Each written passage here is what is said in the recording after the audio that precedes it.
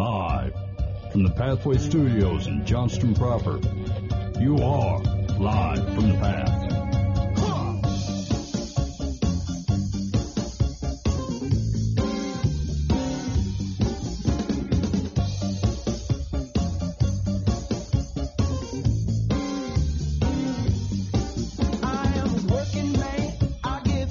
And you're listening to Live from the Path. We're coming from the Pathway Studios here in Johnston proper. It is good to be with you again, I think.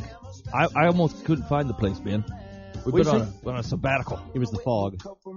Hey, man, it was a long time. I was thinking back to this, actually. One of my kids goes, hey, do you have to go to the show tonight, Dad? And they kind of pouted at me. I said, yeah. Yeah, I'm going to the show tonight. I said, we haven't done one for, weeks. Yeah. I think it's darn near a month, man. I know, that's a long time. I was worried that the one or two people that count on us to kick out podcasts would be very disappointed. We could lose them. We could drop our audience by a half. All right, so here's what I got going on the show. So to kick off the new year, right, here's a few things that I was thinking about doing. One, we're going to do some Secular versus Solomon. Okay. I've got some, you're going to kick 2018 off in the right foot. Now, hold on. To be fair, that's me and Dan? Yeah. Okay. Yeah. It's a light room, Ben. Yeah, that's tough. I blame Booba for this. If he were here, I wouldn't be in this predicament. And then we're going to do, so I always go through these stories, and here's the deal. You guys are terribly hard to predict. Like, I might say, oh, hey, here's an interesting topic, and you both be like, yeah, no, I agree. And then we're done, and there's nothing to talk about. Yep. So I'm going to start rifling through stories. Yeah, okay. And we're going to see what fits, right? If you got one sentence and that's all we got, we're moving on. There's no reason to bleed a stone here. Yeah, okay, this sounds great. Okay, that's what we're going to do. Wait a minute. Now, see, if you were to tap the stone, that would come out. Sorry, there was a previous conversation about why Moses tapping the rock instead of just letting the water come out. And it would have had to been here, so I probably should have brought it up. And wait, here's the deal. You missed it because it was it was a quotable Mike moment. What was it? If you're going to fall, you should trip and fall into holy.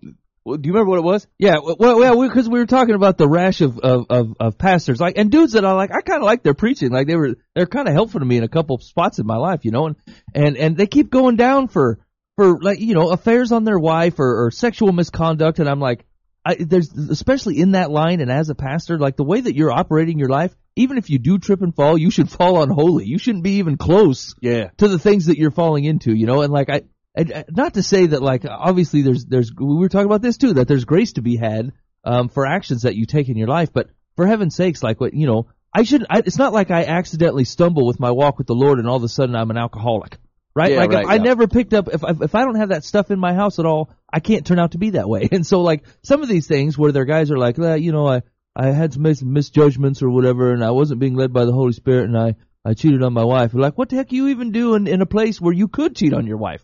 These explanations are terrible. Right. To your point, I don't find myself kind of wandering and then accidentally ending up in a strip club. I couldn't tell you where most of them were. Yeah. Right.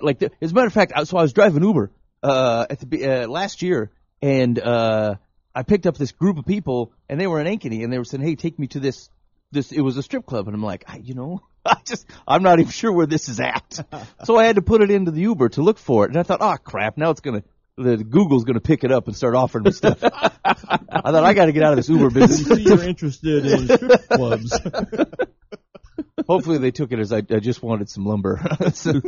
Anyway, so you're listening to Live from the Path. Hey, I'm sorry, just in case it mattered, do apologize for the big lag. We just, life is getting in the way of some, of everybody being able to be here, me specifically. And so, apologies for that. My goal in the new year was to not have that keep happening. And there you go. I loused it.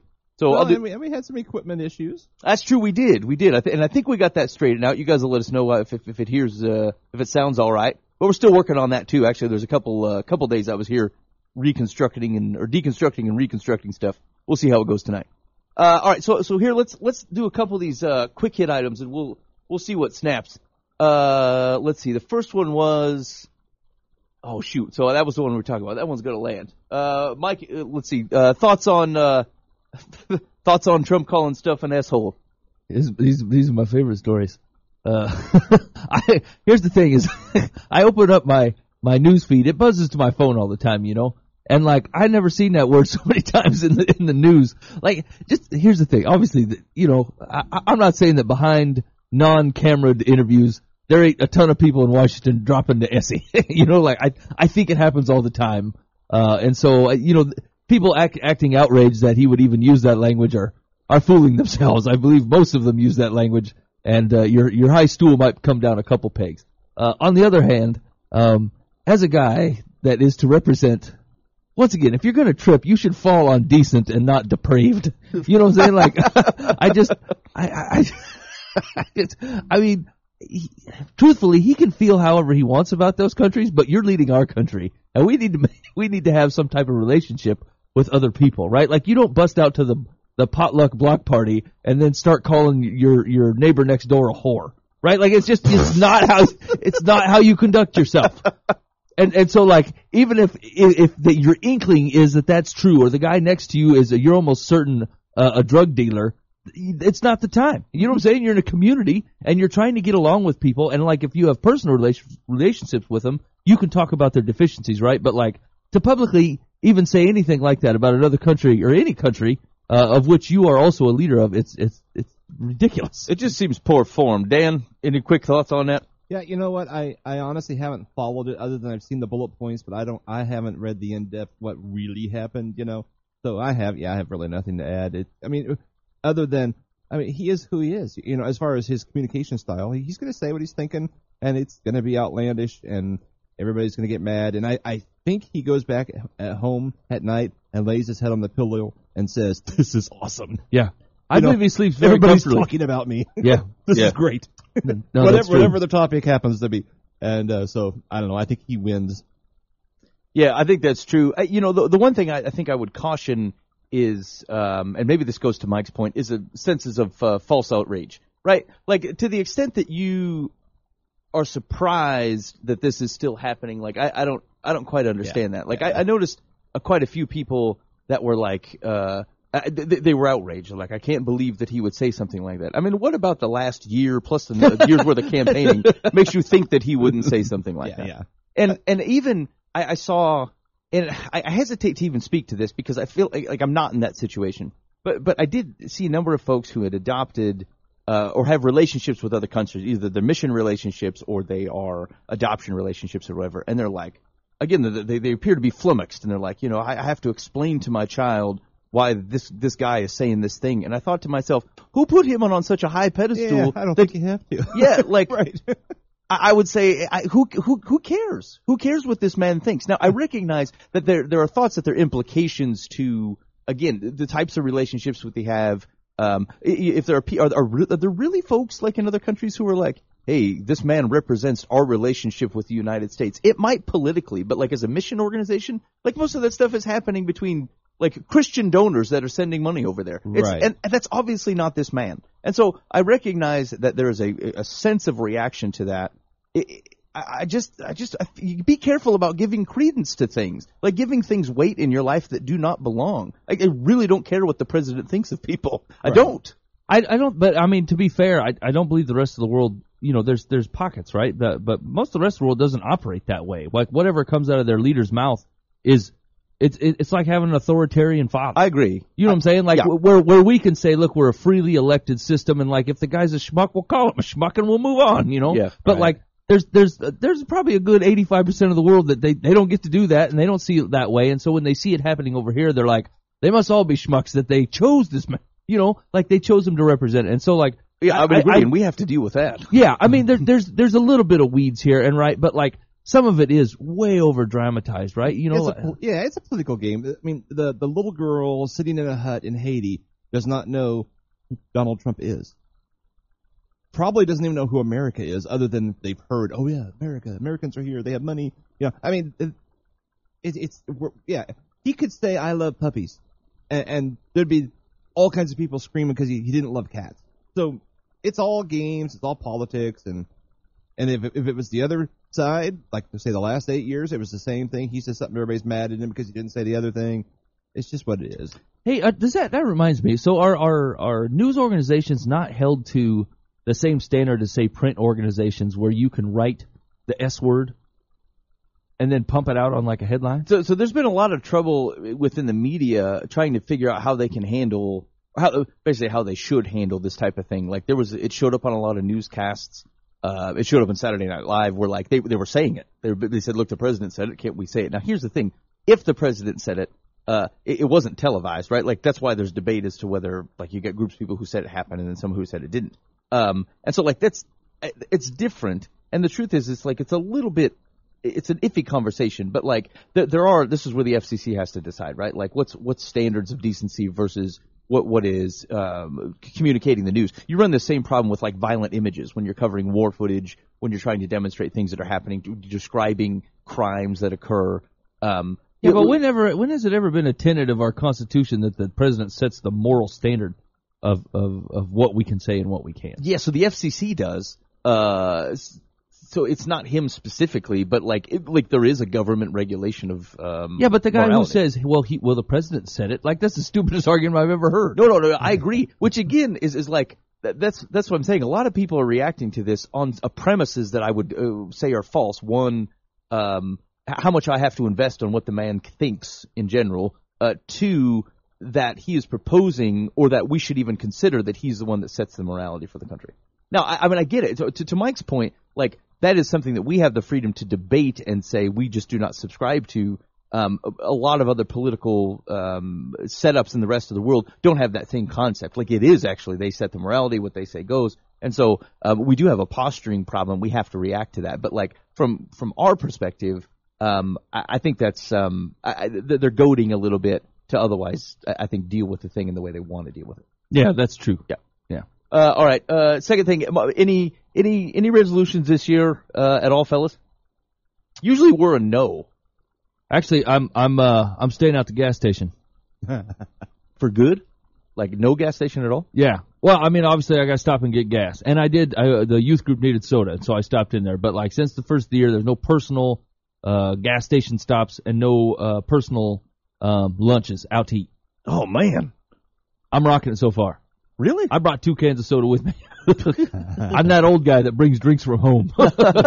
It feels very lame, I'll be honest with you. But like so far, I've been packing my lunch every day, and yeah.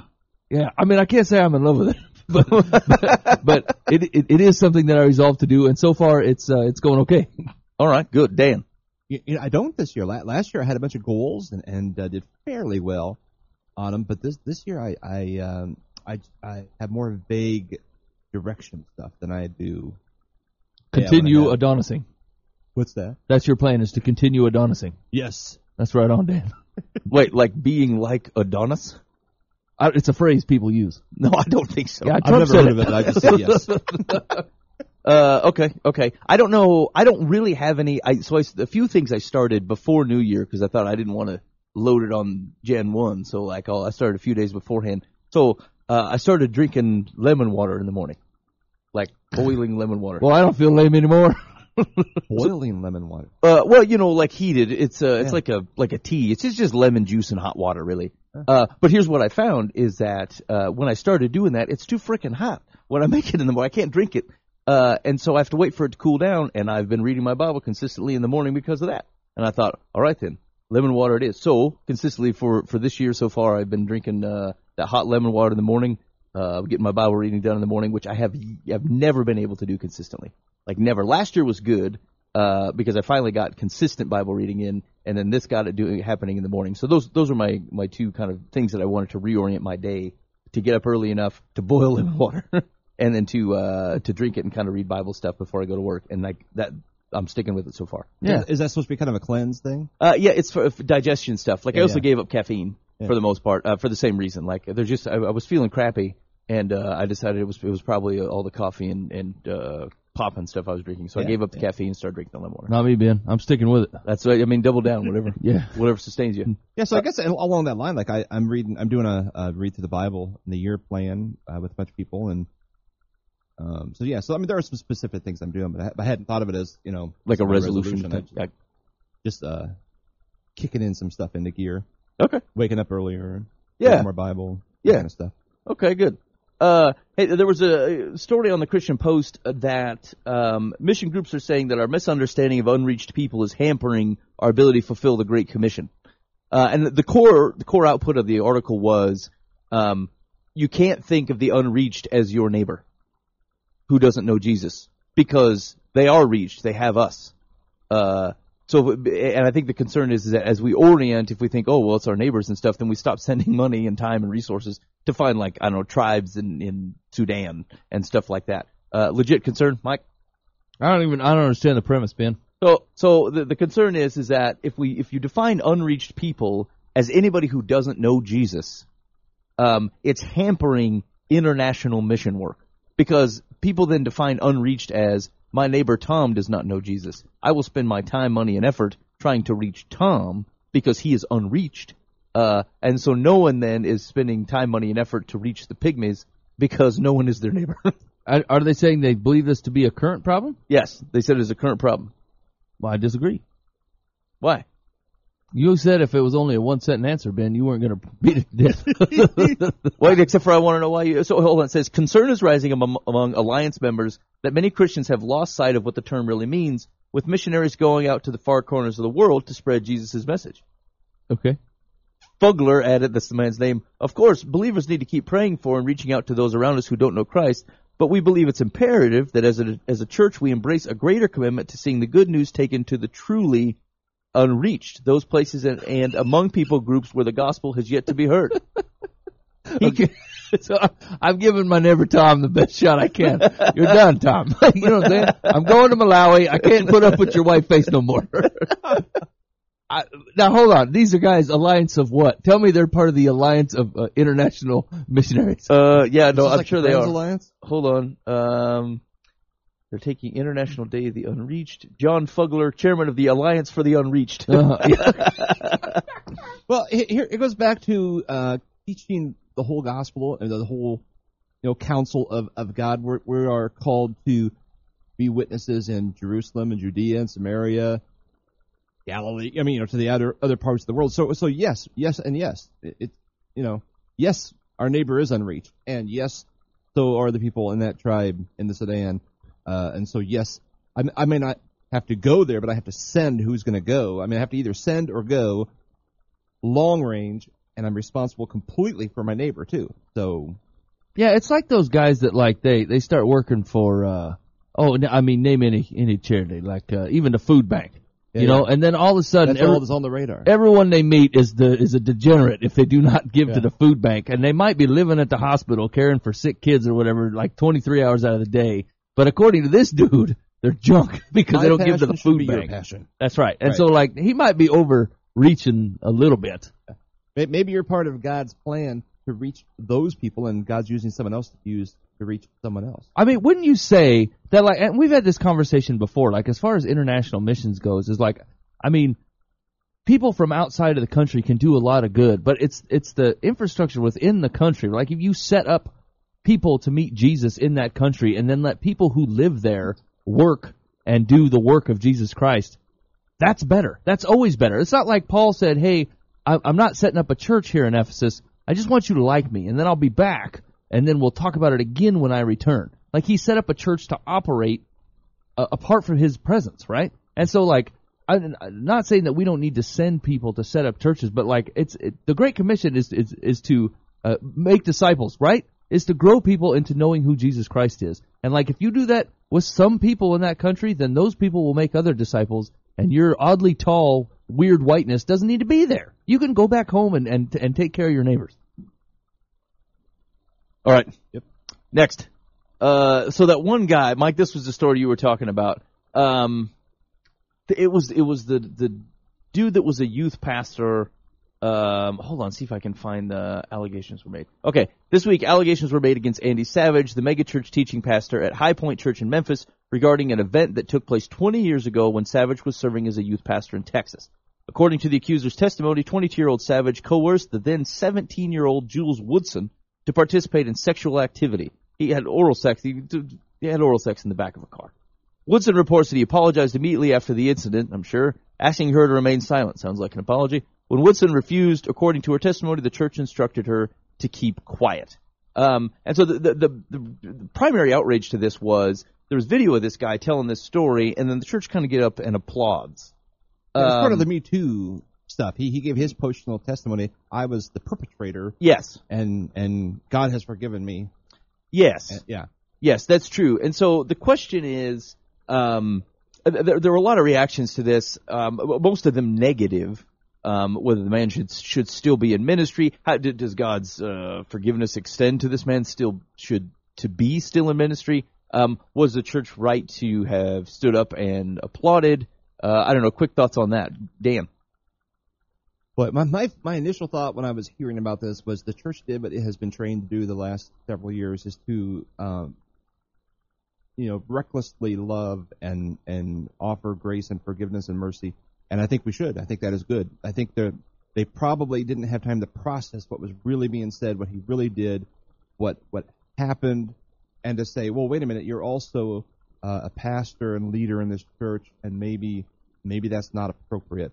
And maybe we need to think this through more than before we just stand up and applaud. And I don't know where I even am on that. If something that he did 20 years ago, I want to know what's he done in the last 5 years. Is that a habit, or did he was just a silly 22-year-old that was a bad mistake and a terrible thing, and he learned, even though that church did things terribly wrong, I would say, those people all need fired. Yeah, the Texas church. Yeah. The elders need to step down if they're still alive. I mean, all that stuff. Because that was awful trying to hide it. Yeah, but I need more information to know if he shouldn't be a pastor now. Now they might be reacting too far the other way. I mean, if there was grace, if he is done, if it was a mistake, and that's what his confession was all about. They took down the confession too, so I can't hear that. Right. Then I could speak more intelligently, but I'm going to ride the fence on what he should be doing now. Mike. Yeah, I suppose you need more information, right, to know. Like, I think the thing that troubled me is like if you read the gal's take on it, is like not the last they ever heard of it, right? But like when he left the church in Texas, he didn't say why. It was a vague, I made a mistake, it's time for me to move on, and then he left, right? And then it ended with him asking this gal to just keep it on the low, right? And like, this should have came out 17 years ago. Well, yeah, and I think the clarification here is that the church asked her to keep it on the low. They weren't allowed to talk after it was reported. So, like, he said that he had apologized. That didn't happen. That's the thing. It's like the church says, hey, you're not allowed to talk to that person. I'm like, whatever. I'm totally allowed to do whatever I want. Yeah, so I agree with that. So, and maybe this goes to the point of this isn't. It's safer to feel like he's doing penance in this way, right? Like you removed yourself 20 years from actually making an apology, from ruining your life, which it probably would and should have at the time, right? And you dodged it for 20 years, and then now we look at it and having to rightly respond to the fact that this that Jesus is a forgiving character. Otherwise, we're all in trouble. But this doesn't feel like. This doesn't feel like he had necessarily been struggling to handle this correctly. Are you telling me his moral compass is that much different 20 years later? As a man of the cloth, he would have known how to react to it then, and he did not. The church did not, he did not. And the church should have told the next church, oh, by the way. Yes, exactly. Well, and it does say in the article that he said all this stuff when he was taking the job at the Memphis church that he's in. He let them all know that this was something he had done in the past. I'm like, that's all well and good, right? I get what you're saying, but here's what I know is like, there's a list of folks that I know that they do not follow Jesus at all. Their life does not reflect it. They have no interest in it. It's not what they do. And then when one of them meets Jesus, do you know what I start hearing from them? They start going back, and I start getting apologies for them being jerks for the last 10 years. You know what I'm saying? Like, they start showing up out of nowhere, and like, you didn't ask for it. God does that. God says, here's the wreckage you caused without you following me. Here's the grace you received. And then grace has just a way of warming inside of you, and you going, man, I really owe some people some apologies. And so here's the thing. It's like, as a youth pastor, as someone that's to be following Jesus Christ, it is terribly embarrassing and terribly hard, and you have some very awkward years coming up. But that all should have blown up right then and there when it happened, because that's the way God deals with it. You don't get to be shady and hide the stuff. You don't get to tell half a truth like, hey, I made a bad decision. No, you didn't. You got oral sex from a 17-year-old while you were a youth pastor. That is not a oops. That's a yeah. Right, that's abuse. That's not abuse. Yeah. That's horrible, right? And so the fact that you got to live with that for the last 20 years with half of the details, especially with the gal that accused you, and it was all on the quiet hush, hush, hush. I don't care what the church body has said. You following the Holy Spirit, that should have came out. A church body trying to save face does not trump the Holy Spirit leading your life and you going, I hear what you're saying, boys, but I got to get this out. I did this. I need to repent from it, and it needs to be done. And that's the way you live when you follow Jesus. Here's a side road from this whole thing, because you get down to what happened this past week. This was an illustration in a sermon, and he was thinking in his study, this is going to be a home run. Yeah. I'm really going to make some cool points, and I'm really going to. And hopefully, he was thinking it from a positive. Some people who've done some bad things are going to find out there is grace for you. Yeah. But he broke the cardinal rule of illustration. Is the illustration blew up in his face and was bigger than whatever he was saying, and now all we're talking about was his illustration, and he may lose his job over it, when that's really all it was. I mean, what happened was terrible and real. I'm not saying that it wasn't. I'm just saying that's what the tool he had this week is a great illustration that I'm going to make a point on, and he chose a poor one. But, I mean, how myopic do you have to be to not recognize the nature of the point you're making? Yeah. I mean, it's one of the things that brings caution as to whether he's actually recognized. I mean, I don't know the man, all right? Yeah, so, right. in fairness, and frankly, the church that applauded didn't know the details either. He did not give the level of detail that we now know. Yeah. And so, I mean, recognize that that's what these people are hearing is someone did something. To their extent, it sounds like he confessed it and then it was handled well. I'm giving them a pass. He's obviously a skilled speaker in a large church. Yeah. So, I mean, they're not going, you totally abuse people. Fantastic, right? Great. Where's Matt Lauer? There is probably a lack of sensitivity there. But I would say for that man to even think that this is a reasonable point, and something whatever, I would agree with you that whatever point he's trying to make, like this is supporting and not a lead actor, is foolish. But second of all, to not recognize the extent that the story was about him, and not having some sensitivity around the other half of that story, it gives you pause to say, like, did we learn this, or do you know the language, the right way to talk about it, the way that makes it sound like this is the right way to talk about it? And I think that's the quarrelsome thing. And when it comes to like what he's currently doing, there's a million ways to serve Jesus. I feel like you just can't be a pastor anymore. The Lord will forgive you. This is a forgivable thing. And you can go on and serve Jesus, and you can tell the story, and you can help bring people to him through it. I feel like as a pastor, it's done though. I just feel like you've disqualified your ability to lead people well. You know, that's actually kind of a decent point. Is like, is there a reason that you're holding on to this pastor thing so mightily? You know what I'm saying? Like, because you're right, you can serve Jesus in a ton of ways. You can serve people and getting them to know Christ a ton of ways. You don't necessarily have to be the guy on stage, which, I mean, that job's hard to have without pride anyway. That's a pride battle, especially the bigger the church gets. Is like, that has to be a constant battle. That this is not about me. This is about God. This is not about me. This is about God. And the more popular you get because of your great preaching style or the programs you designed or all these things that you came up with, it gets harder and harder to say, God has grown this thing, but you're like, but I'm pretty good. I'm pretty good. I'm pretty smart, and I've done good things, right? Like, that's a battle anyway. And I really, all you're doing is taking your pride out of the thing and saying, look, maybe I don't, and maybe I can serve people this way. I'm with you. I think that's the way to live. All right. I think that was all my quick take stuff. Let's do some secular song. For America's fastest growing game show, Secular or Solomon? And you've stumbled onto America's fastest growing internet game show, Secular versus Solomon. Here's the core of the game. In case you have forgotten, I'm going to give bits of wisdom, and your job is to tell me whether it is a secular bit of wisdom of the world, or whether it's biblical wisdom, generally originating from Solomon. And the whole point here is to say, do we know where our wisdom is coming from? And so if it is worldly wisdom, we want to know who's perpetrating such things, so I want country of origin. Everybody good on the rules? Do I need to face the other way, Ben? Yeah, that would be ideal. Move yourselves around. Got it. Okay, I'm ready. Okay, here we go. Here, I'll make this super small. Make it easier. All right, we're going to start with Dan. Secular or Solomon? A spoon does not know the taste of soup, nor a learned fool the taste of wisdom.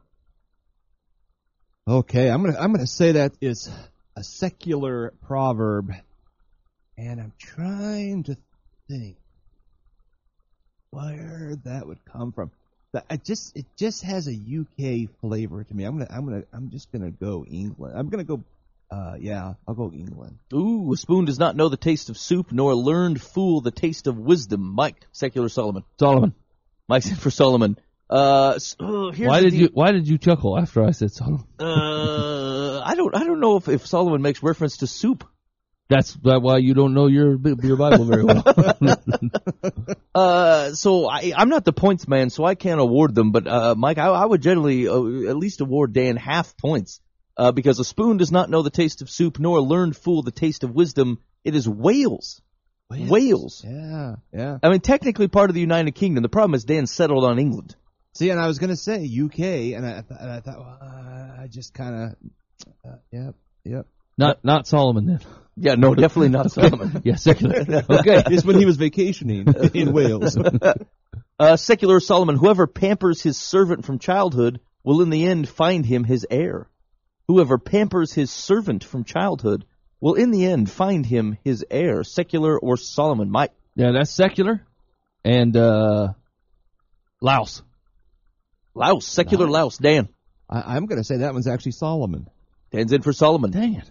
Whoever pampers his servant from childhood will in the end find him his heir.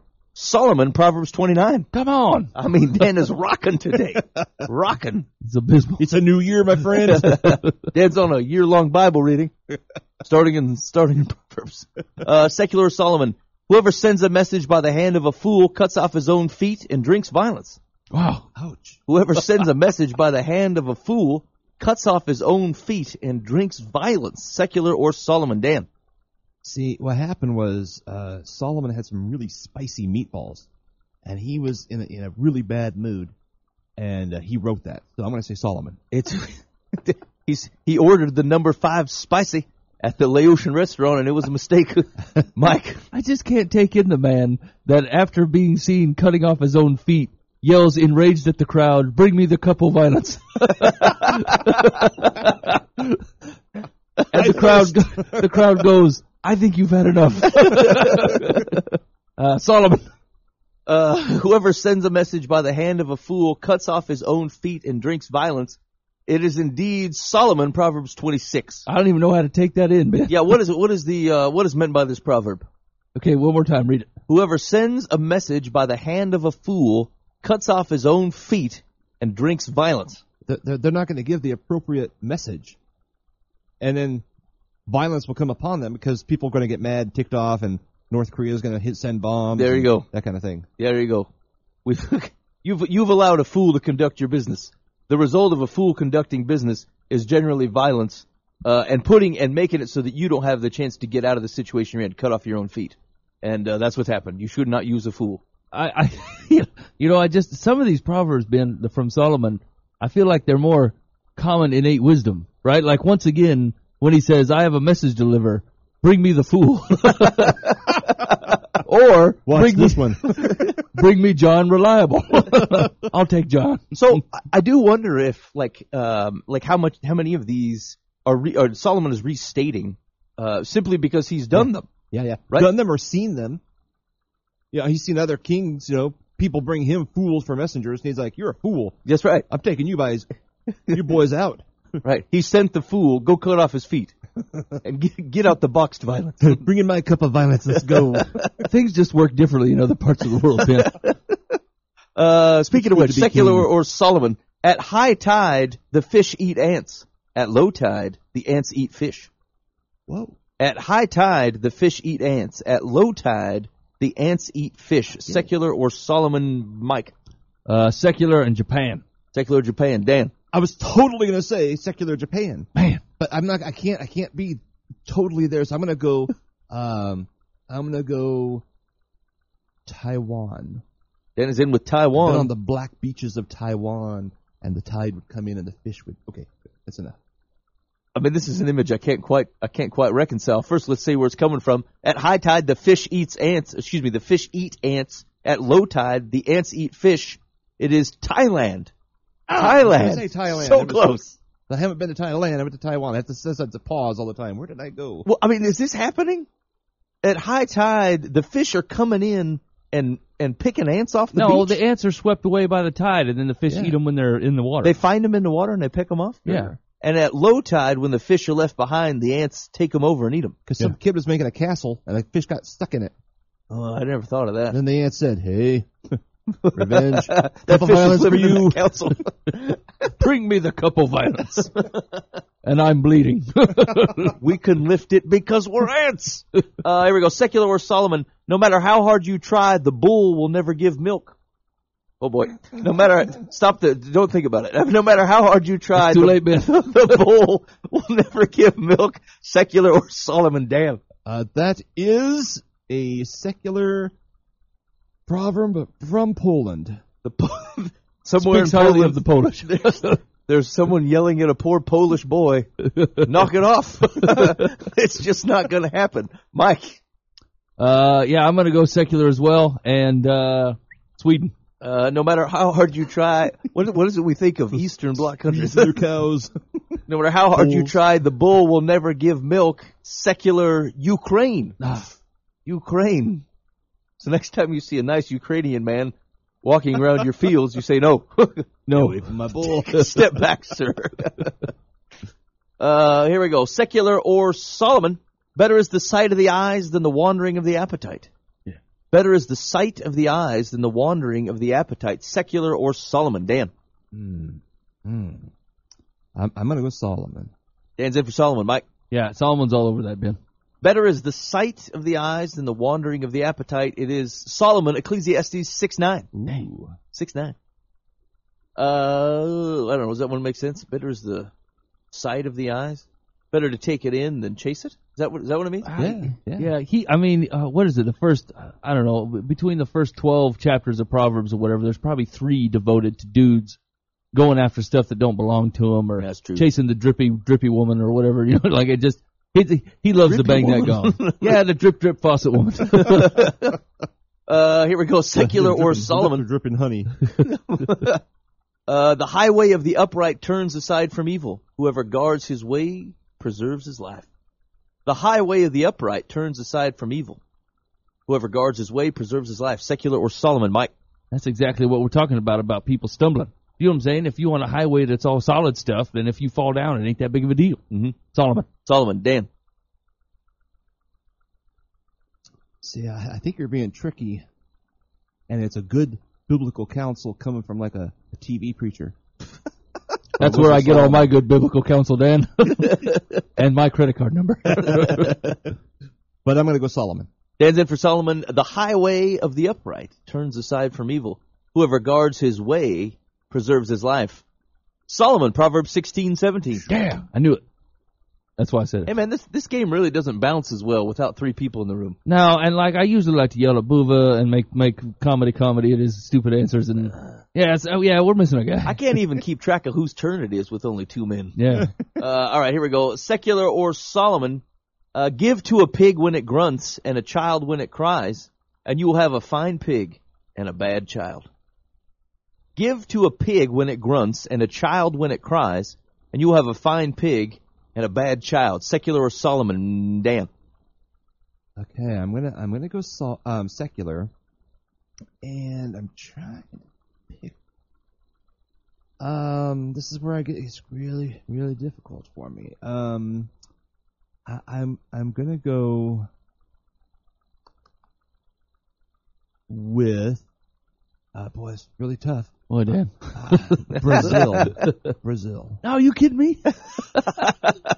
Dan's in with Brazil. Mike. I was going to say Brazil. Okay, I'm going to say secular and Portugal. Give to a pig when it grunts and a child when it cries, and you will have a fine pig and a bad child. Secular. Denmark.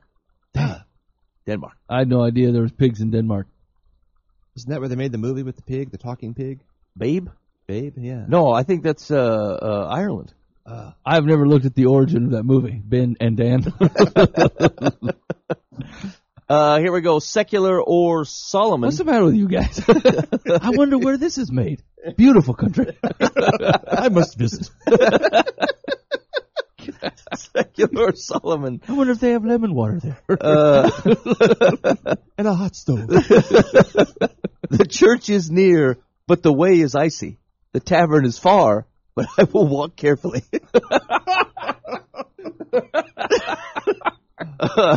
Sorry, the church is near, but the way is icy. The tavern is far, but I will walk carefully. Secular or Solomon? Mike. Secular. I'm forced, Ben. My hands are tied. It's Ireland. All right, Ireland. Dan. That's good. Yeah, I'm gonna go secular, and I believe I'm gonna go with Mexico. Dan says it's Mexico. Here's the deal. I could have given you a clue here. You've ran into this country already so far, and their actions would make you think that perhaps this is a true sentiment. Anybody want to change their guess? North Korea. Denmark. It's the bull country, Ben. That was Ukraine. Yeah, Ukraine. Yes. All right. The church is near, but the way is icy. The tavern is far, but I will walk carefully. Secular Ukraine. Yes. Yes. Before I go, I'll milk the bull. I don't think they talk in a Spanish accent, Mike. Absolutely they do. Okay, hold on. All right, secular Solomon, last one. Better was a poor and wise youth than an old and foolish king who no longer knew how to take advice. What the heck? Better was That's a not poor a proverb, it's half a paragraph. Better was a poor and wise youth than an old and foolish king who no longer knew how to take advice. Secular or Solomon? Dan. I'm gonna go Solomon. Dan's in with Solomon. Mike. Yeah, man. Secular. Greenland. Secular Greenland. Better was a poor and wise youth than an old and foolish king who no longer knew how to take advice. It is indeed Solomon, Ecclesiastes 4. Dang it. That's it, Mike. What's the tally? I won 74-30. What the heck? Why? Because I'm amazing. I rock this. Yeah. Yeah, and excuse me, I'm headed to the tavern. Don't make me open up a cup of violence. It's hard to get there without defeat. All right, anyway, you've wandered in America's fastest growing internet game show. To check out past versions of the show, go to lifeinthepath.org. And, we're seeing lots of traffic, so you're going to have to fight your way through. I recommend going early. Maybe in the morning. All right, that's it. What else? Anything else on the docket here? I got a secular Solomon. I got a Dear Life from the Path. Okay, yeah, let's do that. Okay, here we go. Ready? Yep. Dear Life from the Path. My husband and I enjoy going to estate sales.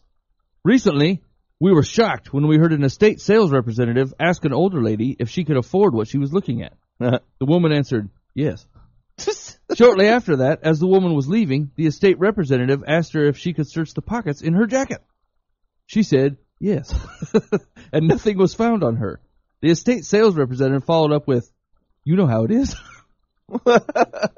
Man, we were appalled, to say the least. We've been browsing right along with the older lady and saw nothing suspicious. What do you make of this? Should we have said something? Holy cow. What are you going to say? Yeah, Don't ask that lady these questions. you don't have the right to not trust her. Boy, I mean, was it an auction or like a garage sale? I mean, a state representative? Is it a family member? An estate sales representative. I'm not, I think it's got to be like the auction company. That's not a thought. That's what I was assuming. Maybe they've run into some sticky-fingered oldsters before. I mean, maybe that's a problem with old people in estate sales. They're going around to snoop through Ted's belongings because they knew Ted, but they're not really want to buy something, or they're going to take something that they believe rightfully belongs to them.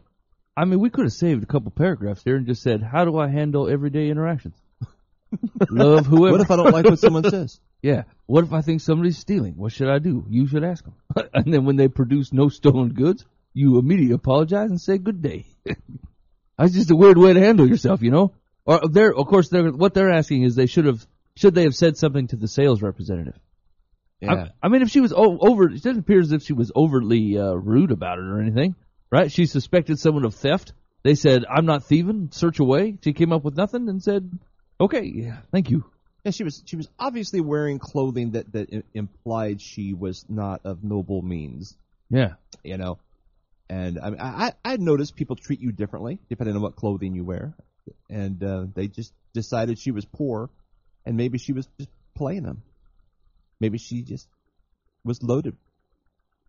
Wasn't that Sam from the Sam's Club guy, Walmart guy? Didn't he used to drive around like an old beat up pickup or something? Oh yeah, He was like yeah. a multi-millionaire, billionaire, Yeah. and coveralls, and I don't know. Yeah, I don't know. I mean, I feel like this is a real weird question because nobody who's going to answer this was there.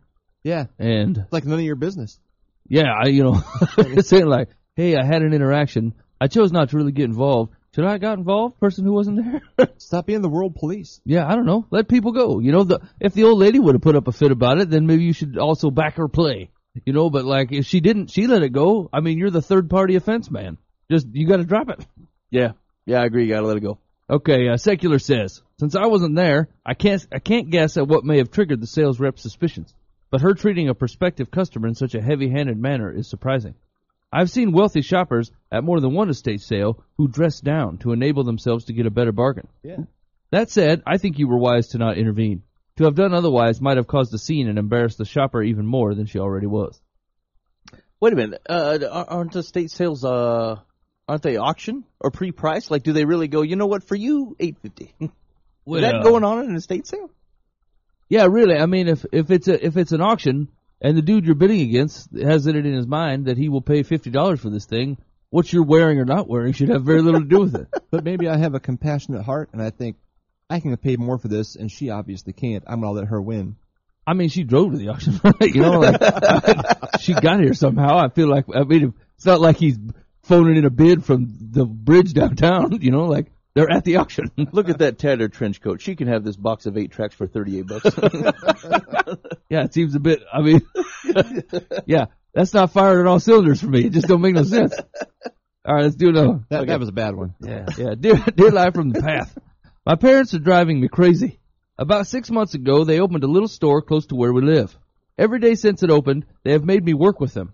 On the weekends as well, after school until 6 p.m. when Dad gets there. I'm tired of working there. They don't pay me, and they're very strict. I want to tell them I don't want to work there anymore, but I'm afraid if I do, they will punish me. Can you tell me what to do? Holy cats, man. What? Did we get a sense for how old this dude is? If he's over 10, he's in big trouble. Isn't this where you say, suck it up, buttercup? Yeah. Yeah, I mean, welcome to the 19th century. Up until maybe 1950. This is the way the world works. Your parents open a place, you work there. That's it. I don't know, anybody else want to tack on there? No, I'm kind of interested in Secular's advice. I mean, he's not making any other case here, like, hey, I can't get my schoolwork done, or I'm not able to go to the football game, or whatever it is that his plans are. It's just like, I don't want to work. I got some video games that are really fucking dust. Yeah, I can't play them. I think I'd roll the dice and see what kind of punishments we're talking about, Like, hey, Dad, I don't work anymore. This place is stupid. Well, then you're going to go home and clean the kitchen. Yeah, okay. Or I'm going to take away your car. Yeah, that's no problem. I think I'd roll the dice and tell him I don't want to work there no more and then wait and see what the punishment is. And if Mom cries, then obviously you got to stay because you can't do that. But if you make Dad mad, everybody can deal with making Dad mad. You got to test your limits. I feel like, I might just ask. Say, look, I don't come into work today. What do you think? Yeah. What do you think's going to happen? I'm feeling it. Okay. Yeah. What's the Secular advice? Secular says, I don't know how old you are, but your parents wouldn't be doing this if they didn't need your help. Okay, that's definitely not true. Grace came up to me tonight and says, if I don't agree with you when you're saying something to me, then I have to agree with you no matter what you say, otherwise I get in trouble. I'm like, yes. Yes, that's exactly how it works here, yes. You do something that I think is wrong, I bring it up, and then you agree that it was wrong, and then we go our separate ways. And she goes, but you always do that. I'm like, yes, this is exactly my job description. I find you doing wayward things, and then I bring them up. Yes, this is exactly right. She goes, that's not fair. I said, you're mistaken. I feel like I'm holding up my end of the bargain here. All right, Secular's advice is, I don't know how old you are, but your parents wouldn't be doing this if they didn't need your help. Please try to step up to the plate with less resentment. By being involved in the family business, you are learning not only responsibility, but also skills that will be valuable when you are older. You don't know if any of that's true. What you need to do now is recognize that your parents need you and, provided the work doesn't conflict with your schoolwork and normal social life, be proud that you are capable enough to contribute in a meaningful way. Yeah, okay. Yeah, man, that seems all right. I really wish people would stop using the phrase "step up to the plate." Noted. Yeah. What if you're not a baseball fan? What doesn't make any sense? Maybe it's a buffet. You're the next Different guy in plate. line. Like it's not a virtue. Hey, man, step up to the plate. Well, I mean, yeah, because you're next up. It's not like you volunteered to go out there. It's not brave. Yeah, I suppose like you don't ever see the on deck dude rolling up the plate and going, you know what? Nope, nope, I'm out. No. Pass. and then busting for the locker rooms. Yeah, they're like in the business world. They were like, yeah, Chuck really stepped up to the plate. I'm like, it's Chuck's job. Chuck did it because he's supposed to do it. Like, if some guy came in and volunteered off the street and said, hey, I'm going to take this on, and then did a really whiz-bang job, that's way different. But, like, I don't know, it's just we use it as if it explains a person that has done something fantastic, and really it explains a person who just did what they're supposed to do. Yeah, that's true. What it turns out is like 250 days out of the year, Chuck's overpaid. This time, we've gotten our money's worth out of it. Yeah, so I can say Chuck finally swung and hit one. That's what they mean. Yeah, I agree. Otherwise, Chuck's not trustworthy. Yeah. Okay, one more, last one, yeah? Yep. Man, this one's kind of lengthy. It's about an insecure teenage girl. I'm ready for it. Dear Live from the Path, I'm a 16-year-old girl, and I'm pretty sure I'm the most insecure thing on the planet. Mm-hmm. I always feel self-conscious. Although I guess it's normal for kids my age to feel like this, it's at a whole different level for me. I feel like everyone, including my closest friends, don't like me or care about me as much as I care for them. I try to distance myself from people so I won't seem annoying or clingy, but that has left me socially deprived. I don't have a best friend either. I have multiple kind of friends. I'm scared to get too close to anyone and too shy to make new friends. And yes, I know, having friends isn't the most important thing in the world, but it's still pretty important because you need to have people there for you, to trust and to have fun and make memories with. I always feel like a burden to everyone, and like everyone who is nice to me is only doing it out of pity. This year I wasn't invited to even one Sweet 16 party because I've distanced myself from everyone. No one, except for 2 kids, talked to me at school, and when the teacher asks the class to partner up, I'm usually left alone. A lot of this "no one likes you, everyone hates you" paranoia comes from my parents, because when I was younger, they said it to me repeatedly. I only have a few internet friends. They're the only best friends I have, but unlike me, they have lives outside of the internet. I'm the loser. Please help. Holy cow. Man, it was a couple chip shots there for the first couple questions, and this one was kind of a gully. Is this a female? I'm a 16-year-old girl. Yes. Yeah. Okay, Yep. that's right. Well, I think she needs to take some risk and start talking to people and just it's hard to do, but ignore the rejections or ignore the people who don't reciprocate with conversation, and just keep trying until you find someone. You'll find there's friends out there. You have to work it though. You have to do something. You have to be involved and engaged in this thing. You can't just hide behind a computer screen and hope you become friends with somebody. Yeah, there's like the descriptions are kind of feast or famine, right? Like it's I backed away from people because I felt like I was too clingy, but then no one interacts with me, and so like there's I would agree that this probably comes from if there's a self-perception here that says as soon as you start getting close enough someone to have a friend, then you start worrying about overdoing it, and that causes you to back away, and then you don't have any friends anymore, right? So like, and that cycle is going to persist until you can start to get a more solid handle and confidence in who you are, because really, I mean, that's kind of the core thing is like you're so if you're so dependent on what other people are thinking, then you can become super reactionary on how they might be thinking of you, and it causes you to change your behavior. And so the truth is, you got to let people be people, right? If you're being too much, they'll say you're too much. People tend to tell you that kind of thing. And so, like, you have to trust that people will help inform you as to how you're interacting with them, whether you're being a good friend or whatever. But to Dan's point, like, obviously separating yourself from folks isn't helping either. And so I would agree. I think you need to go out there and you need to try to re-engage people to make friends. And like, if you're having trouble right now, like it can't be a surprise if you've totally pulled yourself away, right? That's not a reflection of you as a person. It's a reflection of your choice to pull away from people.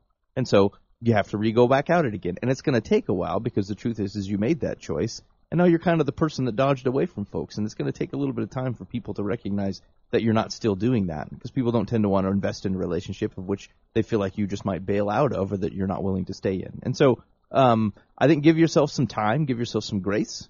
recognize that your definition of who you are as a person doesn't come from other people, but like certainly God put other people in the world to provide some very cool things.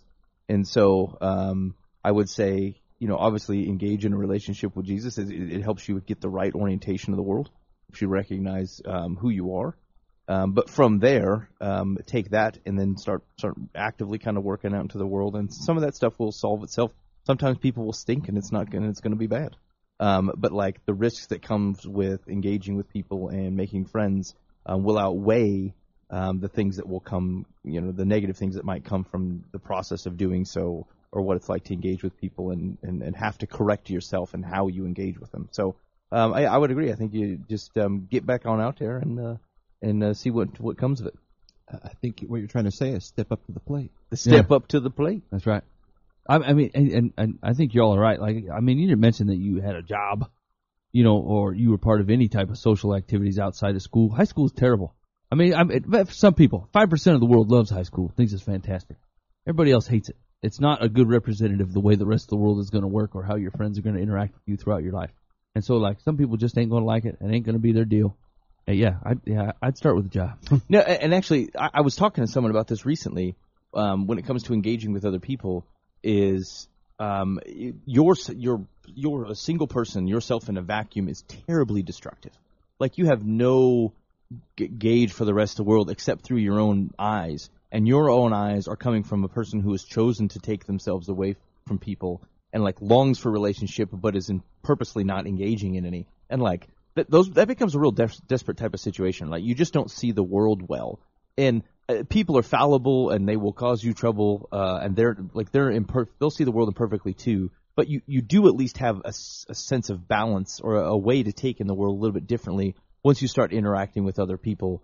And it becomes real difficult when you're isolated like that, is because you start making decisions that just aren't reacting to the world as it actually is. And so if you want to have a chance to see the world correctly, engaging with other people, good or bad, on a consistent basis will at least give you the opportunity to do that. But just recognize things are always going to feel differently and probably aren't a right reflection of reality when you're trying to digest them by yourself in an isolated condition, and you interpret how people are interacting with you generally in a hyper way. Like it's not really a right understanding of the world when you're in that position. So like you have to be out interacting with folks generally on a consistent basis, like a job or school should do it, but as long as you're not pulling yourself away from people.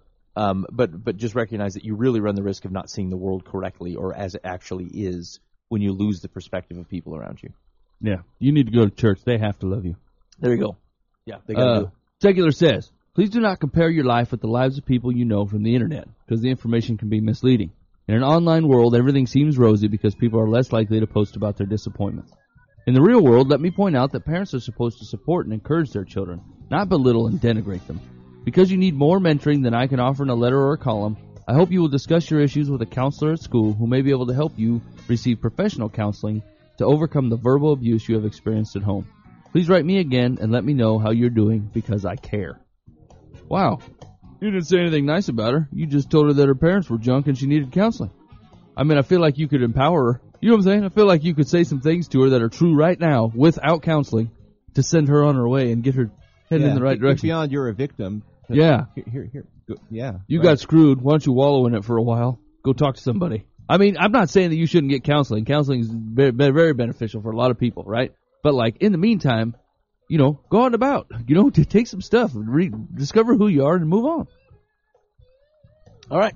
You've been listening live from the path. Thanks for hanging out with us this week. Really do appreciate it. On the docket for next week, I'm not quite sure about that. But in the meantime, we'll be preparing a show that will be fantastic. Until we see you next week, be faithful in the means. God will handle the ends. You've been listening to Live from the Path.